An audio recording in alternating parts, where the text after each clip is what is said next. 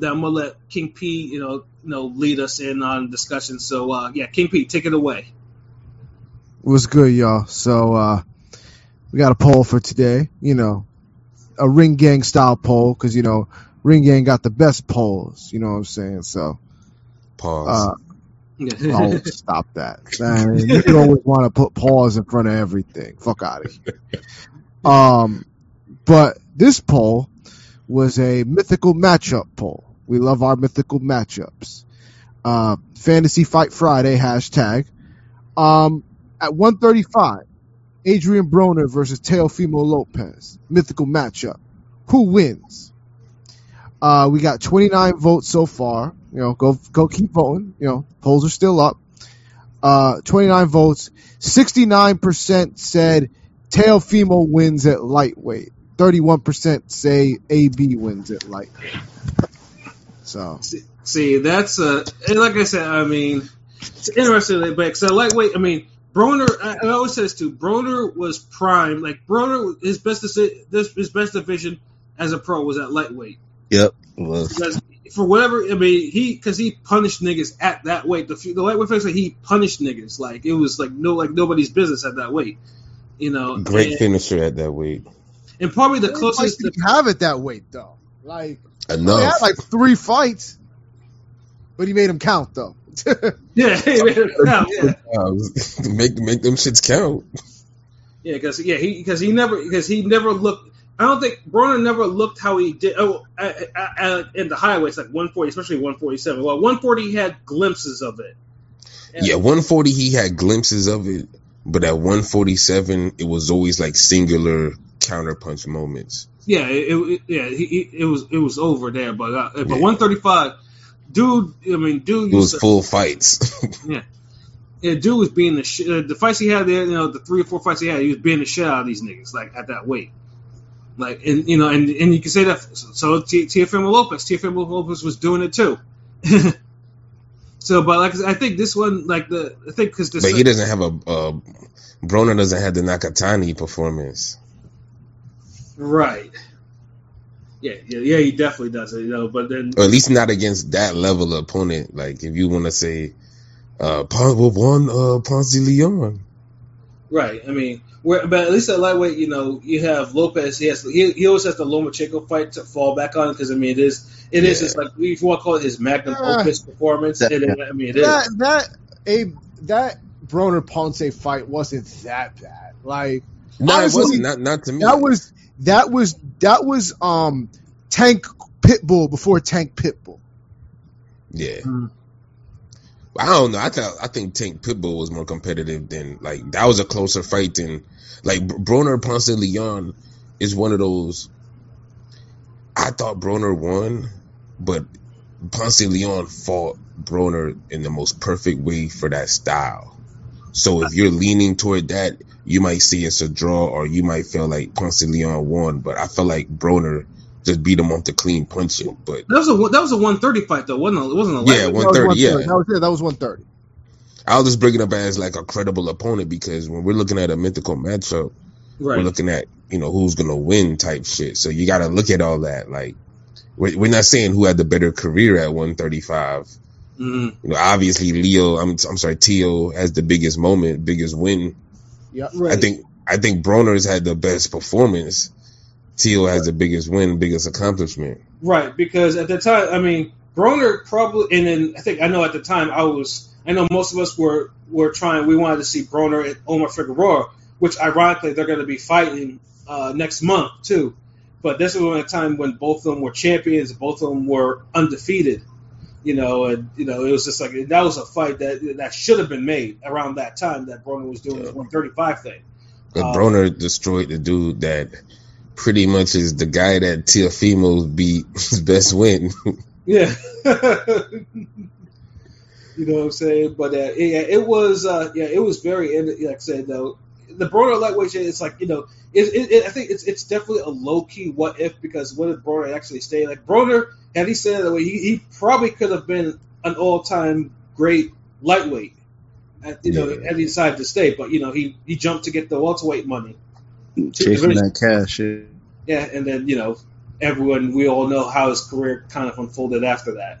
But then, niggas was ducking him because, Ricky Burns ain't want that fade with Broner. Y'all remember, but the Omar Figueroa fight was something that was realistic that could have happened. I don't know why it didn't happen, but now they're facing each other now in 2022, which is in Florida, in LB's neighborhood. So yes, sir. At 140 something, because they're not both making 140. I thought it was a welterweight fight. No, it's 140. Yeah. Yeah, wow. It'll end up being 147, like 145 or some shit. Yeah, it'll end up being 150. Fuck all that. Yeah, like 150. Broner be coming in at 151.3 or some shit. And Omar comes in at 156 or some shit like that. And funny thing is too, you think we joking, but no, it's just like these aren't just jokes. Like, this is real shit. Like, it's not. It's very possible that, I mean, if they both come in at 140, then I'm gonna assume that both guys really want to put each other away. I'm gonna assume that. They're serious about it. Yeah. Yeah. But damn, we could either get a damn sluggy, hard, difficult fight, or like, they pass it out in between punches and clinches. That too. That's crazy. They're open. I mean, they're closing the show before two legit title fights. That's kind of crazy. Hey, mommy, but hey, look, they got the names. Yep, they got the names. So and they've earned it. Like, fuck that. That's how it be sometimes. Like, true. They got names and they got history, and it was a fight that people wanted to see in their actual, when they were in their prime, so when they were both champions. So that's still want to see, depending on for what state you're in.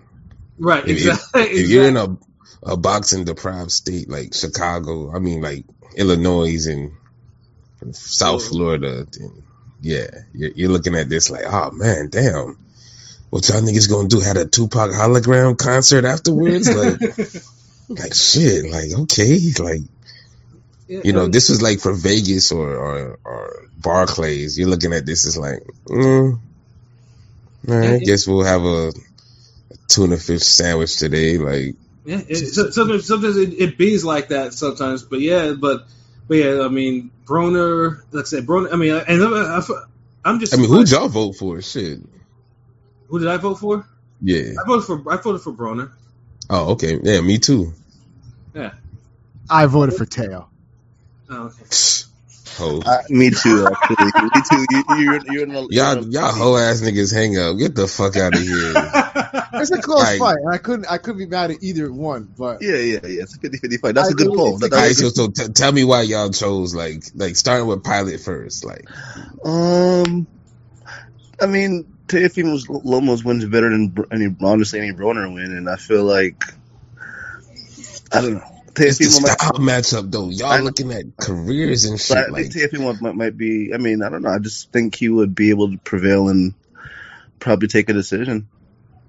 Most likely, I don't think he would spark him out, but Broner does have a really, really good chin. He hasn't got stopped, so I just think Teofimo is a little longer, taller, maybe a little bit more athletic. King P. For me, I think it has to do with as good as Broner, looked at 135. Broner has always been Broner in the sense that he doesn't let his hands go. Mm-hmm. Doesn't matter what weight division, he's always going to be a low output guy. What fight he did that at 135 though? I mean, he had a little bit higher output, but his output wasn't super high at 135. He just had more power at the lower weight. It was enough, but it was super accurate. Yes, it was accurate. Because remember, you got to look at it. You got to look at it up to 135. You can't really look at anything else after that. No, because I'm saying this, because people say Broner stopped letting his hands go. He never stopped letting his hands go. He was always even at the lower weights, even at 130 and 135, he was a lower output guy. So I think a guy like Teo's gonna outwork him. He's not gonna knock Teo out because Teo's a bigger guy, so I don't think he's gonna knock him out. So maybe he might hurt him here and there, but I don't even think that. I don't know, man. The Broner back then was mean. And like, so he's not. And are you seriously going to say he's going to outbang Tio? No, I don't think he's going to outbang. I think Broner hits just as hard, maybe harder than Tio. I disagree. I think punch for punch, Tio hits harder. So I feel like if you'd have hit harder like that, then like it's his boxing skills that limit him. Then if he going the distance with Nakatani. No, I get it. And then look, and he should have really beat up Lomachenko if he had that nigga not trying to do anything for 6 rounds. Yeah, I mean, he played it safe, but like for example, look at how Jermaine Taylor attacked Bernard Hopkins for like the first 7 to 8 rounds for both their fights, where they really swept those fucking early rounds and shit. Whereas Tio, he won them to me, of course, but it tells me like if somebody's in there as good as him, that he's only just going to do a little bit more. And it's like almost like Broner in a sense, but just at that time, like Broner, his little bit more was just on another level because he was just diss-ragging niggas. Mm-hmm. Cause shit, I think Broner beats the shit out of Comey too. Yeah, I could see that. But he maybe don't get the 1-punch knockout. Cause I mean, like the DeMarco win was a great win, so I give him that. It was like after that, he only had 2 fights at lightweight. It was DeMarco and Gavin Reeves, and I don't think anybody thinks really that highly of Gavin Reeves. So, I mean, it is what it is. I get it, but yeah, I mean, Tio got a chance. I mean, I'm just fucking with y'all. Like, I know. I know. I don't get y'all for voting. It just. I just feel like Tio could win this if he fights on the outside, he could win it, like, and not really super hard. Yeah, but when has Tio done that though? I mean, he was kind of doing it for the Loma fight. He was fighting he started fighting really on the outside for those first 6 rounds. He wasn't doing that much, but he was. Yeah, so basically fighting like Broner, not doing that much, and he didn't have to do that much. Low output. So, but against a guy with even lower output, that's enough. Like, I feel like Tio and Broner got the same output at lightweight. It's not really. Broner's maybe slightly less.